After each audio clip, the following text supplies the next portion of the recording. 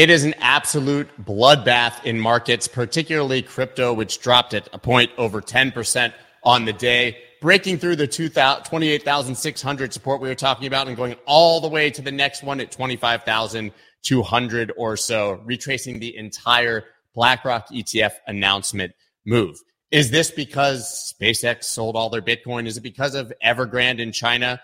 Or is it just a whole bunch of traders getting liquidated at once? Or is Bitcoin once again a risk-on asset that's telling you what's about to happen in the stock market?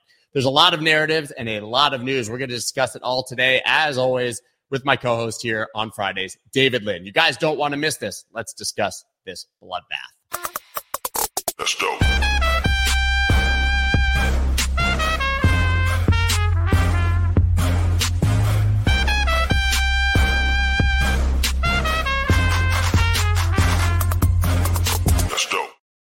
What is up, everybody? I'm Scott Melker, also known as the Wolf of Wall Street. Before we get started, please subscribe to the channel, hit that like button. And I've got David. I think I'm pointing in the right direction over there, joining from very early on the West Coast. David, what a day, huh?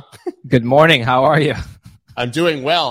I'm going to be honest, very, very surprised at what we saw yesterday. I don't know about you, but very surprised. Yeah, I think there's some bigger macro forces at play. Of course, the crypto specific events that you brought up are important, but this morning we're speaking right now, 9 a.m. Eastern, stock futures are down. So it's going to be a down day for stocks as well. And a bad, right. And I think the worst week and actually quite a stretch here, and stocks do seem to be looking very toppy. We have a lot of bad news. I see over here we have a commenter. Weren't these experts super bullish 48 hours ago? Well, if you listen to the show, you know we were talking about price predictions for 6 months to a year to 18 months out. So don't let it fool you. If you guys have been watching, I talked about how it looked very toppy at 31,000 and things could likely go down. Dave, you mind if I look at a few charts here and we kind of dig into this bloodbath a bit? Yeah, let's analyze some charts. Perfect. So we've got, of course, the Bitcoin weekly chart. I want to tell you guys, I've made the move from Bitstamp over to Coinbase for my longer time frame charts, because yesterday Bitstamp only went down to about 26,200 and every other exchange went to around 25 or even lower. And so I wanted to have accurate price action. So now the area that I was always talking about, that sort of resistance that became the higher high, gave us a new bull trend after the bear market, was 25,212. It's now 25,214. This will be fun to look at, David. Look exactly where this move ended. I'm not saying it'll hold, but it is literally to the dollar a retest of the level that was the most important in this entire trend and for the last year, arguably. Of course, losing potentially the 200 MA on the weekly here, losing already the 200 MA on the daily. I'm not saying it's all good news, but I am saying that when you have a series of low, high, low, lower high, lower low, lower high, lower low, that was the line where it broke above that. So if you were looking for bids, I had bids there that I talked about just on Monday. They were kind of my oh shit bids. That was the area. If you look at the daily chart, kind of zoom in on the same thing, we now have RSI on the daily at 20 after having that bearish divergence at the top when it was overbought. You go from overbought to oversold on RSI. That's how this works. Again, tagging that line perfectly and breaking the 200 MA. I think we're going to get some relief soon, whether we continue down or not. And this is what really has me convinced. If you guys look, I posted this earlier.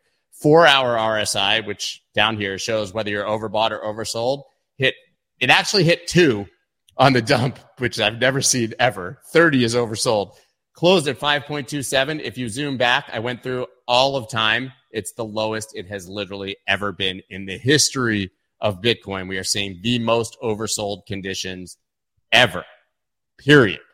Right? And so to give you guys an idea of the gravity of this drop, that to me is just astounding. So of course, you guys know I'll be looking for a lower low on RSI, a lower low on price and a higher low on RSI for a clear divergence there to signal. But I would be very surprised if immediately, I should say, this goes significantly lower. And I'll tell you the biggest surprise for me, because I was talking about this with Ben Cowan, I think on Wednesday here, is that we both made the case, the obvious case, that if Bitcoin dumped, altcoins were going to absolutely get slaughtered versus Bitcoin. The opposite happened. Altcoins actually outperformed Bitcoin on this move. The last 2 days, Bitcoin dominance has absolutely fallen off of a cliff. So a bit of a surprise there. And I think a lot of people pointing to the fact that that could be related to the Ethereum futures ETF potentially getting approved. But very, very surprising that Bitcoin dominance is back below 50% and that altcoin Bitcoin pairs are performing well. I know that that's a lot, but that's how I'm looking at the market for the moment. I got a question, okay? Why is it that the ETH ETF is getting approved before the Bitcoin one?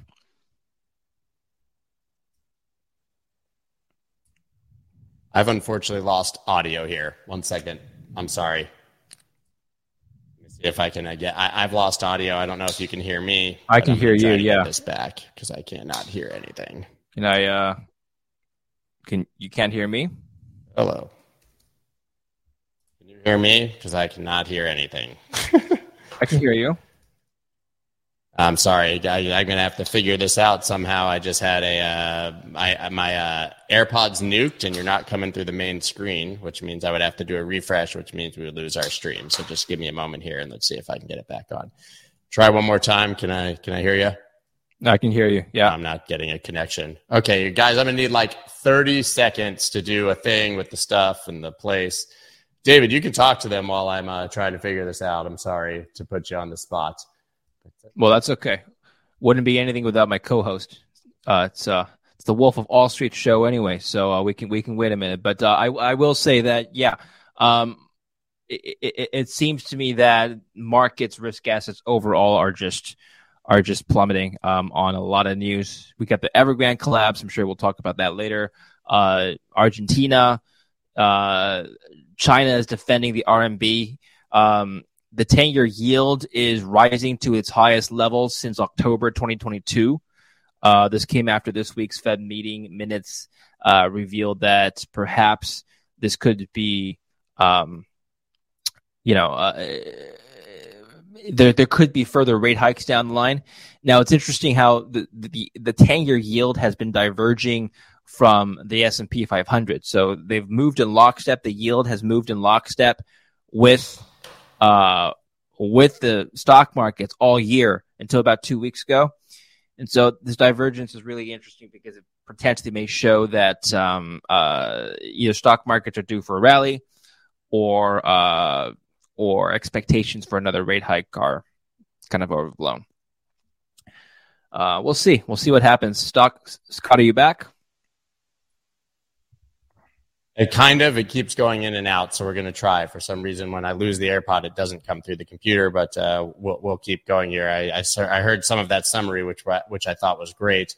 I mean, I just want to ask you, does this crypto bloodbath surprise you at all? I mean, the velocity of it, or is this like we should just come to expect that when things go bad, they go bad in grand fashion? We always try to assign some sort of event to this. And let's think about what's happened in the crypto markets over the last 48 hours that could have caused this sell-off. What were the major news items from crypto besides the ETH futures? Yeah, not much, can, right? Yeah, not much. I mean, this seems to be the story, right? Crypto traders suffer $1 billion in liquidations and sharp sell-off for Bitcoin and Ether. And to be clear, when that happens, you tend to get this even compounding bearishness. Funding rates on leverage exchanges right now are at historic lows, meaning that people right now at this price are paying the most to short that they've paid ever, which usually means you get a short squeeze in the other direction. But this was a massive long squeeze, wiping all of this out.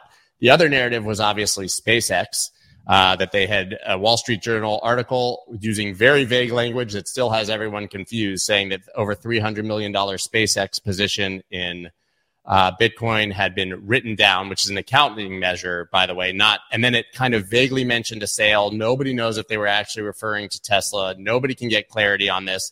But to be clear, if that happened, it happened months ago. And 300 million is nothing. So that would be purely narrative if you think people sold because they think that Elon Musk lost faith. I mean, the reality here is, again, it's probably a long squeeze. And if you look at any of the data, this was the largest wipe in OI that we've seen. And then we have two other kind of bullish narratives, right? The Ethereum surged 11%. Maybe that explains why dominance actually went up, but that we could see an Ethereum futures ETF approval as soon as today. And then, of course, we have Grayscale, right, which could get a decision against the SEC today. But there's really, as I wrote in my newsletter this morning, It's actually kind of encouraging that we didn't have terrible news, right? If this was some awful, very clear news event and it dropped, I'd be much more concerned. Yeah. No, actually, I'm going to take the other side of this, okay? I would like some sort of clarity as to why the price dropped. If something is dropping because of its correlation to other markets, that to me still signals that Bitcoin and ETH and the rest of the crypto markets can't move on its own yet. And so what I would like to see is a crypto-specific news event that has moved down the price. But what you've just described makes a lot of sense. And so if we're seeing a move on other macro news, that's pretty bad for the markets overall. I think that's actually a really fair point. And people always, we've been talking about the fact that we've lost sort of the correlation again, that the correlation has been exceptionally low. But McGlone comes on here. We have a lot of people that say Bitcoin has become a leading risk indicator, right? When Bitcoin raged up from 25 to 31, and before that from basically 17 to 25, it was ahead of the stock market going up. Yeah. Right. So is this the harbinger? Is this the canary in the coal mine that we're going exceptionally risk off when we see Bitcoin selling off this aggressively? And that could be very true. I've been saying here, I think that the stock market has topped. So it could be really interesting. It could be. I don't know if it's a leading or lagging indicator for the stock market. I do know that Bitcoin, even Bitcoin, the less volatile of the cryptos, I guess, has been a higher beta play to the stock markets. So you can expect bigger moves up and down, especially on the downside. When stocks move down, Bitcoin typically moves down even more. You know what, guys, I'm not personally too concerned about short-term volatility. Looking at, just zoom out and look at the chart for a bit more, with a bit more history. And we're still at what? What's the price of Bitcoin right now? About 26,000. Yeah, it's not looking great, but it was 29 a few days ago. But the stock markets have been sliding ever since mid-July, like you mentioned. So it's not a Bitcoin specific. It's not like people are dumping Bitcoin and Ethereum and the rest of cryptos because cryptos in particular are going down the toilet. Yeah, I use stronger language there, but I couldn't. You can hear, but maybe not for your image. But for my image, you're not going to hurt it. So I think. But the point I'm trying to make is that I think crypto specific news will be even worse. Because that would signal an even worse loss of confidence. Because think about all the bad news we gotten this year. Coinbase lawsuit, which you talked about, Binance lawsuit. We've basically lost confidence in on-ramping new users. That's terrible. And for good 6 weeks or something, Bitcoin moved sideways while the Nasdaq traded up, and now it's finally starting to move back. It's not great news, but things could be worse. The way I see it. Yeah, I totally agree. I mean, we're talking about that 4-year cycle, and I was talking about this as well with Ben Cowan just the other day. Every time we've had this bottom, you do get at least one more flush that kind of makes a higher low, but you can see it. I mean, maybe we should zoom in to make this much more clear. But obviously, we had this bottom in 2014, 15, January 15, and then you come back down to visit. The next bottom, you had this bottom down at 3,100 in December of 18. And then COVID, you come down and revisit. Even after that went from 3,000 up to 14,000, right? And so maybe we're just, we bottom at 15, we come down, it could be this high, or maybe we come down in here to 20 at some point here and then go up. But nothing here is surprising when you zoom out, as you said, and look at that longer term sort of cycle. Mm-hmm. But do you think this could be China? People in the comments are saying this is a healthy correction, by the way. Yeah, and I don't necessarily disagree with that, because 25,000 might be just the natural key fair value for Bitcoin right now in this environment. And I don't think that would be surprising. We always overshoot to the upside and overshoot to the downside. So maybe 31 was just a little too exuberant for that BlackRock news and for the SVB news, where it had sent it up to kind of to that area before.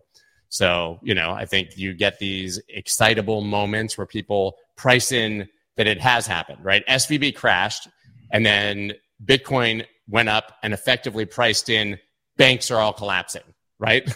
Like major bank event. And that didn't happen. So the price retraced.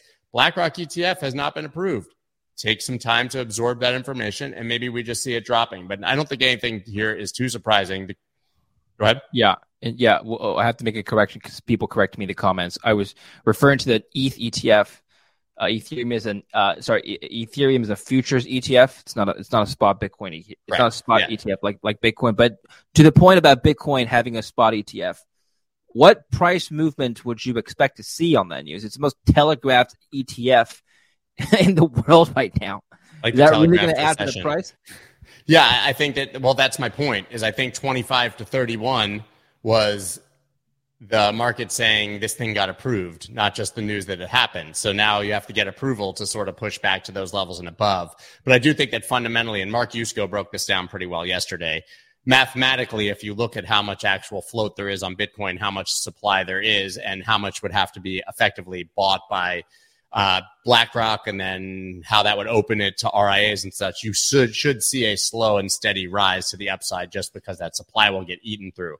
But yes, I think that the market basically at 25,000 said, holy crap, BlackRock's getting an ETF, and price went to 31. That's a massive move, right? And so now to stay at 31 or above, we actually probably need to see an approval if that's the reason.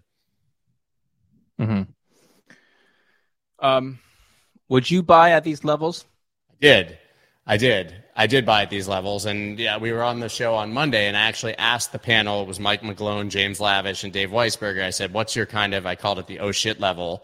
And I said, I'm bidding just above 25-ish. And then if it really gets bad, I'll be bidding 20. Just because, maybe we make that higher low I was talking about. I think James Lavish said 19,400. Mike McGlone said double bottom. So, 16,000. I think Dave Weisberger was looking at 24,000 to 25,000. So I did. In no way, shape, or form, to be clear, did I believe I was filling those bids this week. I wasn't even sure I was filling them at all. If we get below 25, I'll start to think, wow, we're back in sort of that bear market range.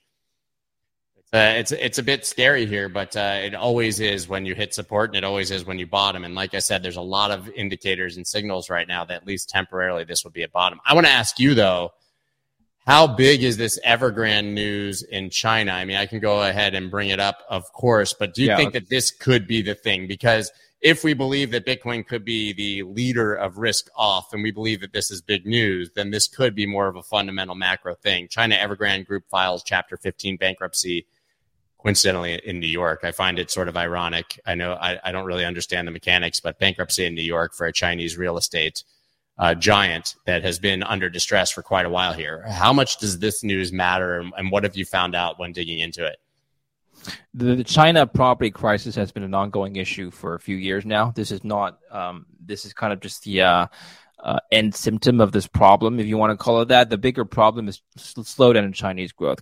The consumer sector has seen deflation. We've seen the Chinese central bank drop rates by the most in years to prop up the economy. That was a surprise move that they've done, which signaled a complete lack of confidence. The youth unemployment is now so bad, they stopped publishing that number. They were just like, no, we're not going to tell anybody how many people are not employed. The bigger problem is that the world's second largest economy is already potentially in a recession, which is not good for the rest of the world. We don't know if it actually is. They're still reporting positive growth. People are saying you can't trust those numbers. The end result, the end takeaway is that things are bad in China.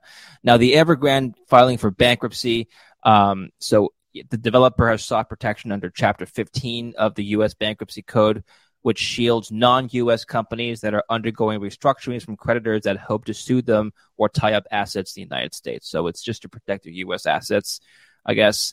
They have been facing a liquidity crunch ever since 2021. So no, to answer your question, I don't think Evergrande itself is the cause of the market sell-off. I think the markets are selling off in continuation of all the bad news we've been hearing out of China from this week is my interpretation. Yeah, I tend to agree with that 100%. If we're talking about things being priced in, like you're with Bitcoin, and Evergrande collapse has been priced in for at least a year, right?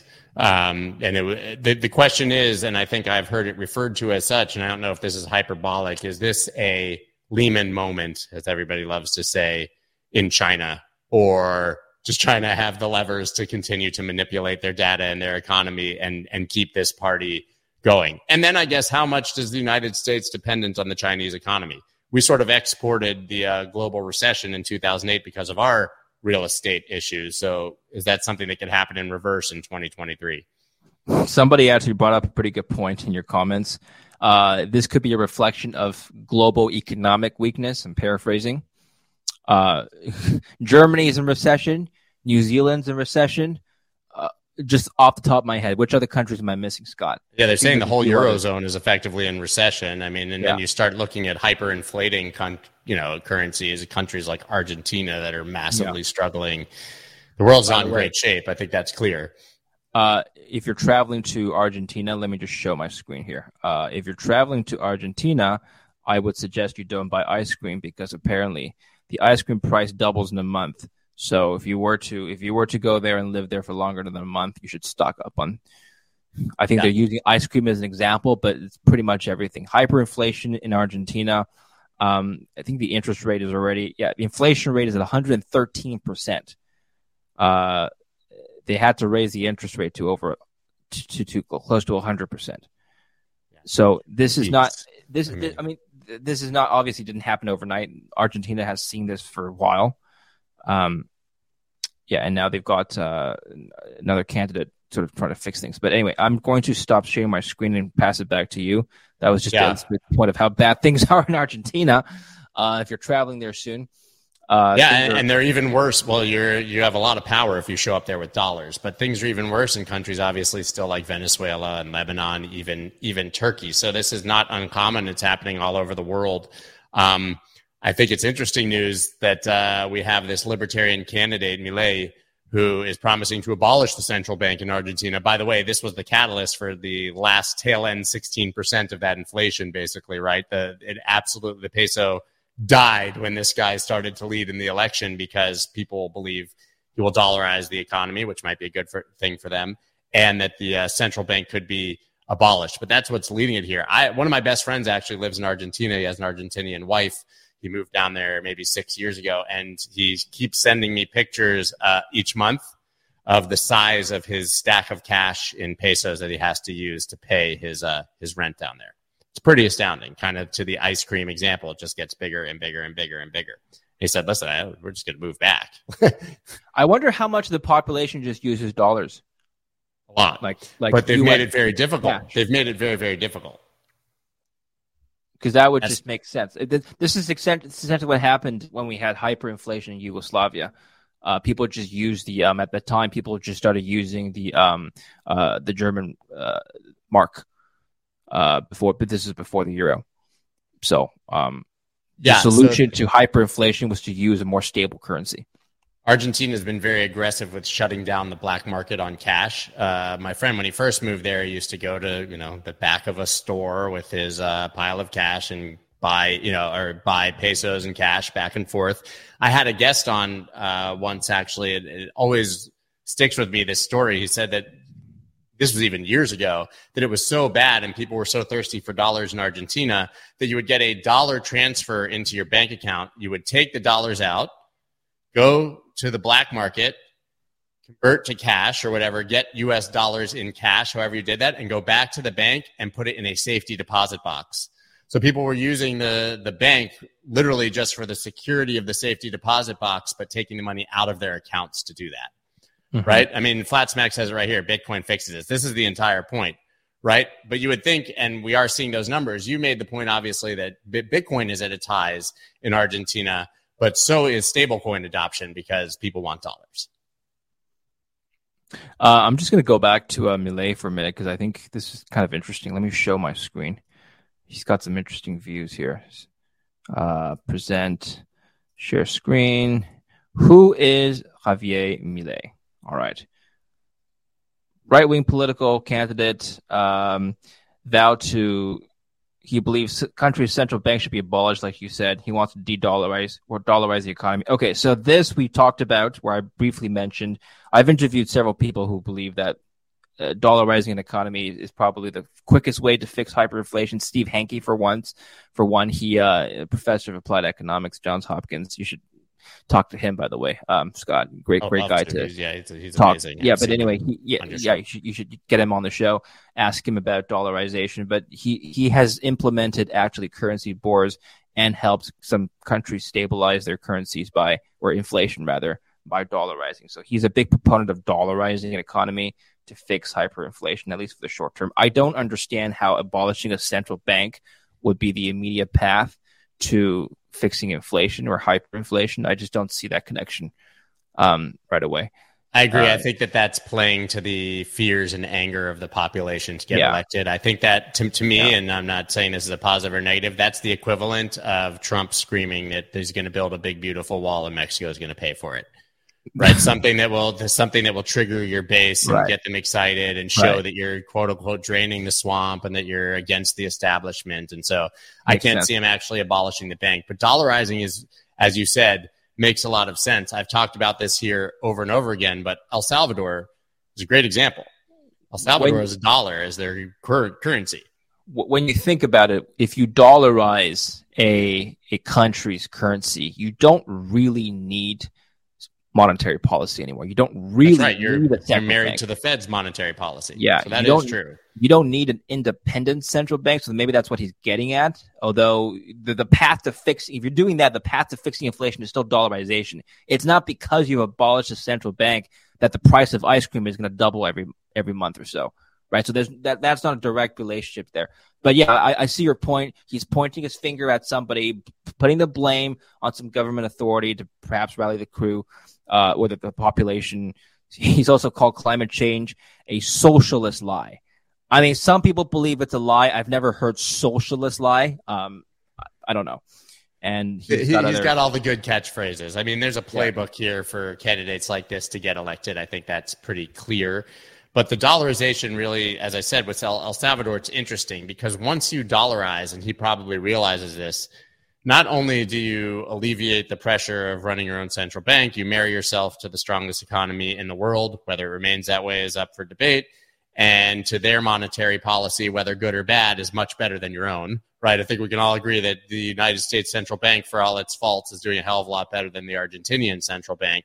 But more importantly, you relieve yourself of the threat of currency war, right? Once you dollarize, you no longer have to worry about the United States, IMF, World Bank attacking your currency, working to devalue your currency. And I've said this over and over again. I'll say it again. That's the only reason that El Salvador, of all countries in Central and South America, was able to adopt Bitcoin as global tender. Because if you did that in Argentina, the IMF immediately came in and said, if you touch Bitcoin, you get no loans, right? And you need those predatory loans from the IMF. So they knew that they would be attacked by the United States and the IMF if they adopted Bitcoin. Once you have the dollar, you eliminate that attack vector, which is the biggest one that every single one of these countries with any threat of hyperinflation faces. Okay. I'm going to just jump around for 1 second here. We can come back to this, but we were talking about news that could move Bitcoin and other currencies. Let me just share my screen here. So the BRICS nations are meeting next week in South Africa, the summit. Vladimir Putin is not going to go. But on the agenda is a lot of things. Now, the main thing is probably the discussion of other countries potentially joining the BRICS. So it wouldn't be called the BRICS anymore. It would, I guess, be called something else. Not all countries are actually in favor of this. But anyway, as early as 2019, Cointelegraph has reported that 3 years ago they were discussing a possibility of developing its own cryptocurrency. I think they were looking into a lot of different solutions. The BRICS Business Council discussed creating a common cryptocurrency as a potential solution to they're talking about U.S. sanctions. So they want to de-dollarize. So we're just talking about dollarization. These countries want to de-dollarize, which is to say that they want to depend less on the dollar for their trade settlements. But people, the gold bug crowd was talking about, oh yes, they're going to do a gold-backed currency. I think what's not reported as much is the possibility of a common cryptocurrency. There's a very, very slim chance that's going to happen by next week, but if it does, that would be astronomically more important than a Bitcoin ETF. I agree with that. Yeah, and I mean, to your point, just you show the 2019 article, BRICS nations to meet in South Africa seeking to blunt Western dominance, right? I mean, this is very, very clearly their exact mandate. Now, my knee-jerk reaction is good luck with that, right? But whether they're going to be successful or not, there's a concerted effort to effectively reduce dollar dominance as the global reserve currency, because that's what you're talking about here, to your point. This isn't just Western dominance. This is getting off the dollar. Would you characterize it as such, or do you think it's deeper than that? I think it's the getting off the dollar is a symptom again of getting off the West overall. I think they're trying to build their own alliance, and the geopolitical experts probably have a better answer than me. But from what it appears, they're trying to build their own alliance if they haven't already, and trying to stay away from dollar and American hegemony and influence altogether. And they, of course, need a non-dollar currency to, I guess, execute the grand plan. They're already settling their own cross-border trades with each other's currencies. I think the point here is that they have a common currency to settle, and that's not the dollar. Somebody was commenting that 90% in the comments, 90% of global trading USD, good luck de-dollarizing. Yeah, you got various figures from various reports. It's actually about 60% now. It was 80%. Of global trade used to be denominated in U.S. dollars, and now, according to most reports, it's about 60%. It's still high, right? So the point is that it's been trending down, but the U.S. is still by far predominantly the dominant currency, the de facto reserve currency of the world. Again, reserve currency, not the same thing as medium of exchange for trade, but it happens to be both. So good luck de-dollarizing. And I think some people, let me just look this up. India doesn't want to de-dollarize, right? India was mentioning leaving BRICS, by the way, as of like a month ago. I don't know if that was a false article, but that was widely reported. But yes, they don't want to de-dollarize. India accelerates. Yeah. Well, they want to. My mistake. India is pushing to de-dollarize, but they don't want. They're not in agreement with everything that the BRICS are proposing. So I think including the fact that more nations want to join BRICS. So yeah. By the way, the discussion of a common currency is not on the agenda. It's not officially on the agenda next week. And of course, you've got a whole bunch of pundits speculating that they could be discussing it in the ether. Well, it doesn't really matter if they're discussing it offline. It doesn't. So I think this is going to be a non-issue. I think that the markets are not pricing in either a gold-backed currency or a Bitcoin or some sort of crypto-backed currency. It's not happening next week. But I'm just saying that if we're talking about tail-end probabilities of what could really drive up or down the price, in this case, I think up, it would be a BRICS currency denominated on some sort of digital currency. Yeah, my other thing about BRICS is you did quote the number where it was 80%, went down to 60%. I don't know how much is settled in yuan, but the yuan is backed by the dollar. So I always laugh if they depegged the yuan from the dollar. Good luck with trying to do global trade in something that would be as volatile as a shitcoin at that point, probably. And also, I sort of laugh at the notion, especially when you bring in Russia and China. I mean, you're talking about trying to gather a bunch of self-interested dictators for the common good, and I just think that falls apart eventually. I think that last part is something that should be discussed more. The fact that people talk about the Chinese yuan becoming the dominant currency of the world. Yeah, it's pegged to the USD, guys. If China really believed that the US dollar, because you hear no hate on the gold bucks, okay, but it's mostly from that crowd that are saying the dollar is going to collapse, China is going to become the world's number one economy, which is going to be true at some point. Doesn't mean the dollar is collapsing, that they're mutually exclusive things.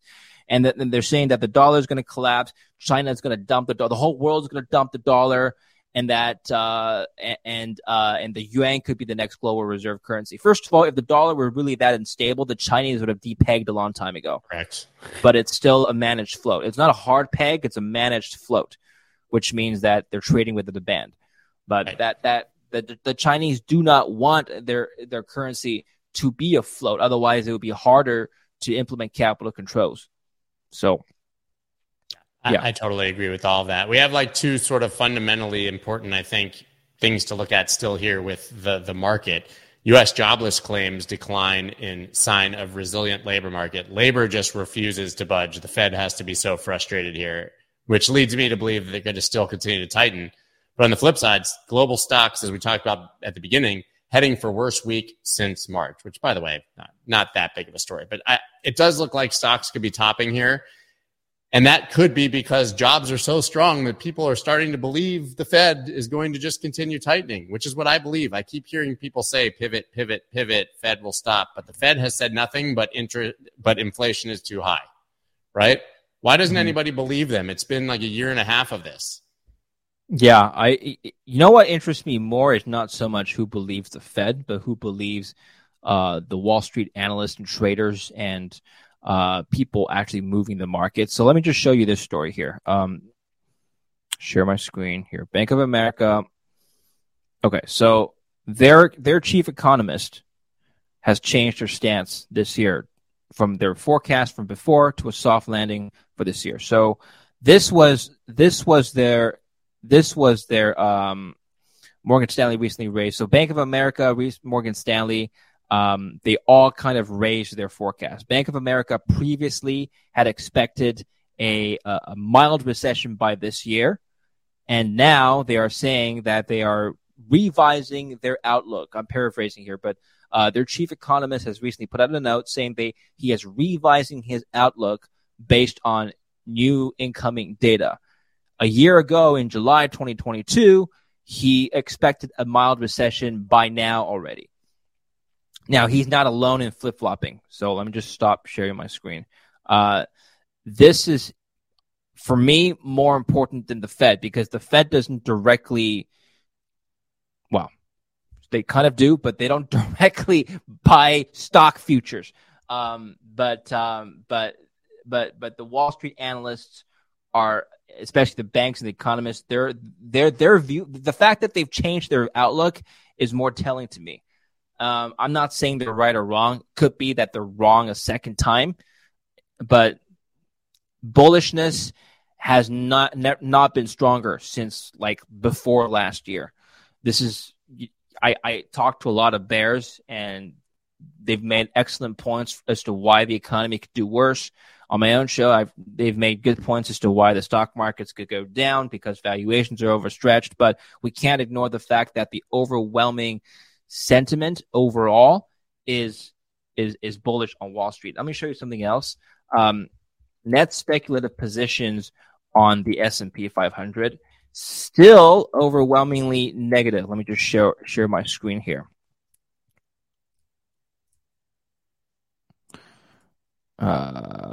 Really? I'm using an ad blocker. I can't see. Okay. All right. Okay. Well, this is anyway. If you can kind of see this chart here, it's still negative. Yeah. Still over. I'm going to take that down. Yeah. Negative. So it's it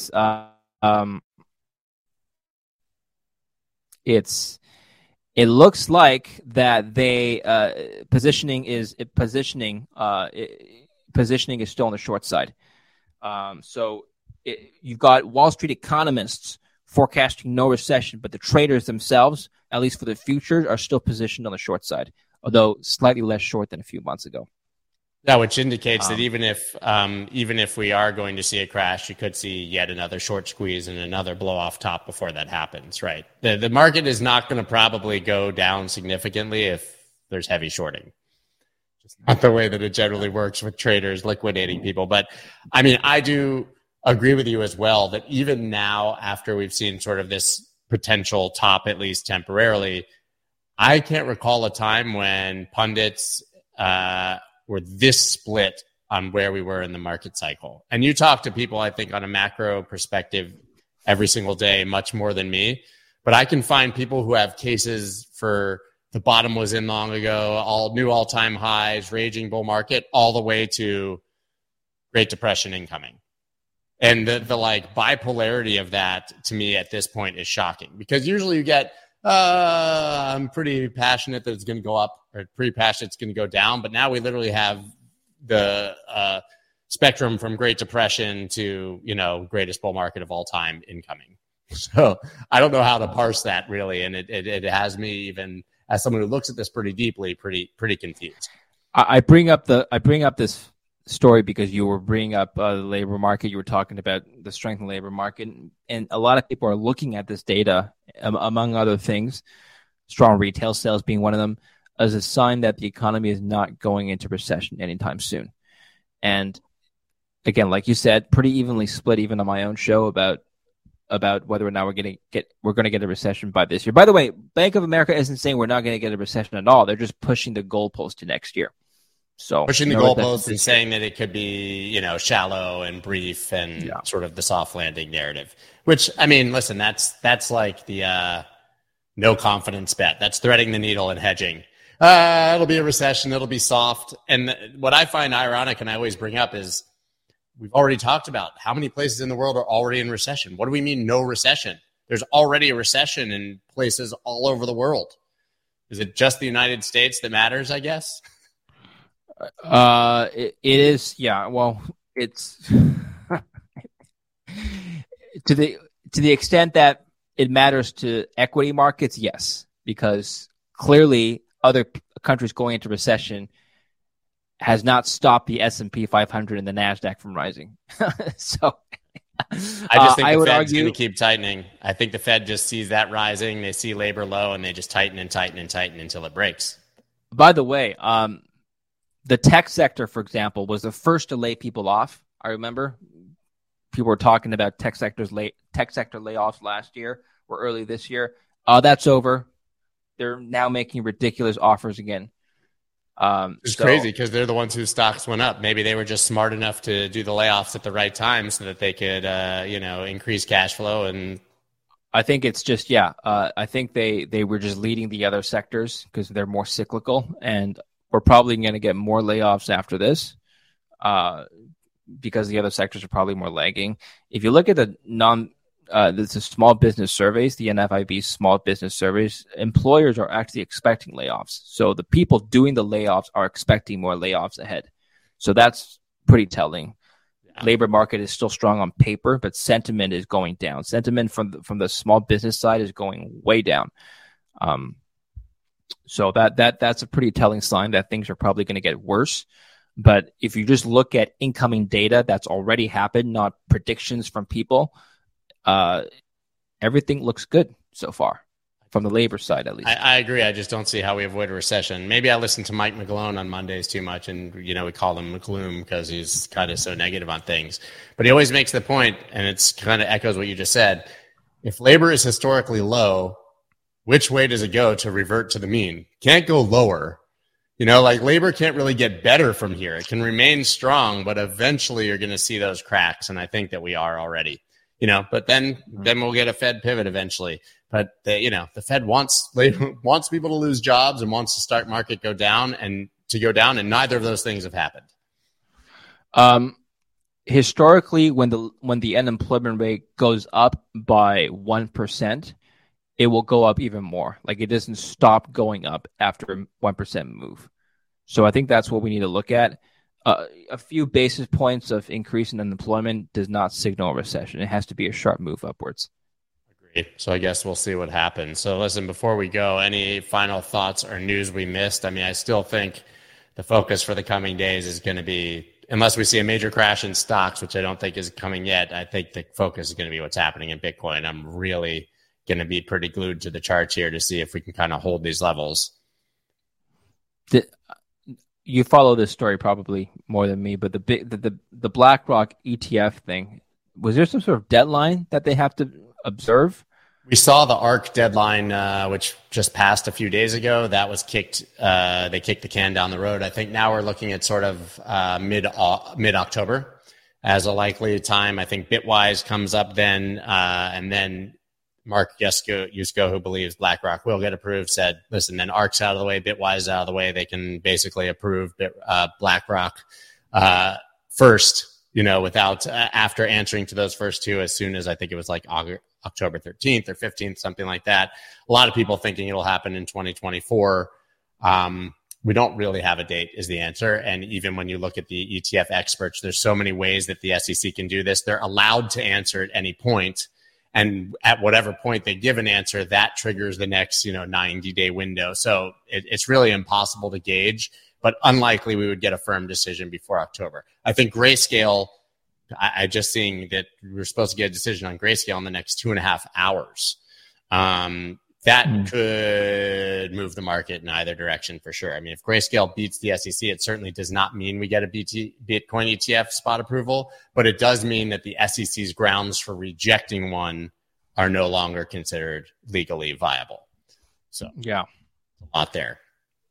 Yeah, we didn't mention this, but apparently Donald Trump is a Bitcoin whale or crypto whale. Maybe he dumped, and maybe that moved the markets. I kid. And I love it because the guy hates crypto, but man, he loves a good grift and NFT sales getting paid in Ethereum. It's hilarious. They say he could have up to $5 million in Ethereum as either he obviously wasn't doing the NFTs himself. It's either a royalty or a payment for being able to do it. Someone paid into his wallet, but it has millions and millions of dollars of Ethereum. Okay. So that's for the NFTs, right? Because I had the Trump NFTs, and whoever paid him, paid him as a percentage of sales, and there you go, Ethereum to his wallet. Yeah. I wonder whatever the next administration is going to be. I wonder what their attitude towards Bitcoin and crypto will have to be, because it seems to me like winning popular support these days is to be more pro Bitcoin. Whether they care or not, I think that an extremely aggressive anti-crypto stance is largely unpopular. It might be popular with a certain part of the constituency of a certain party, but I would say that the breadth of Republicans generally are probably either dismissive or somewhat pro-crypto. Yeah. And I would say that the 80% of Democrats are either dismissive or somewhat pro-crypto. But the very, very vocal haters are the 20% kind of further left side, led by the Elizabeth Warren camp, that are extremely aggressive against it. And they are, unfortunately, right now, the most powerful financial body politically in the United States, because she heads the finance committee, and effectively she's the one who installed, very publicly, Gary Gensler at the SEC.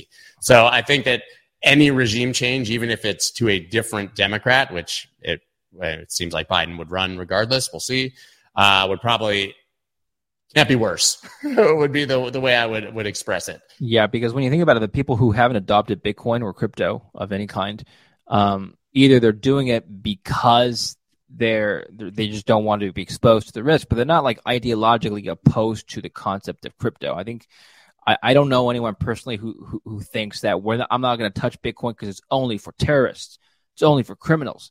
I think maybe like 10 years ago that may have been the thought process, but I don't think that's prevalent anymore. And so the people who have adopted Bitcoin, they're obviously not going to be pro-Warren in this particular camp. And so the people who haven't, they're more apathetic. So it doesn't make sense from a popularity standpoint to be anti-crypto. Yeah, you're right. I 100% agree. I think that side of the political spectrum is being marginalized, even if not by popularity, then just by age. Right. I mean, the people who are aggressively anti-crypto across the board are the oldest people in Congress and the Senate and the presidency. I had Richie Torres, the Democrat, young, gay Democrat from the South Bronx, right, who's on the congressional committee that helped pass the market bill, bipartisan market bill. And I said, listen, why are Democrats seemingly so aggressive against crypto? And he said, that's a false narrative. It's the old people.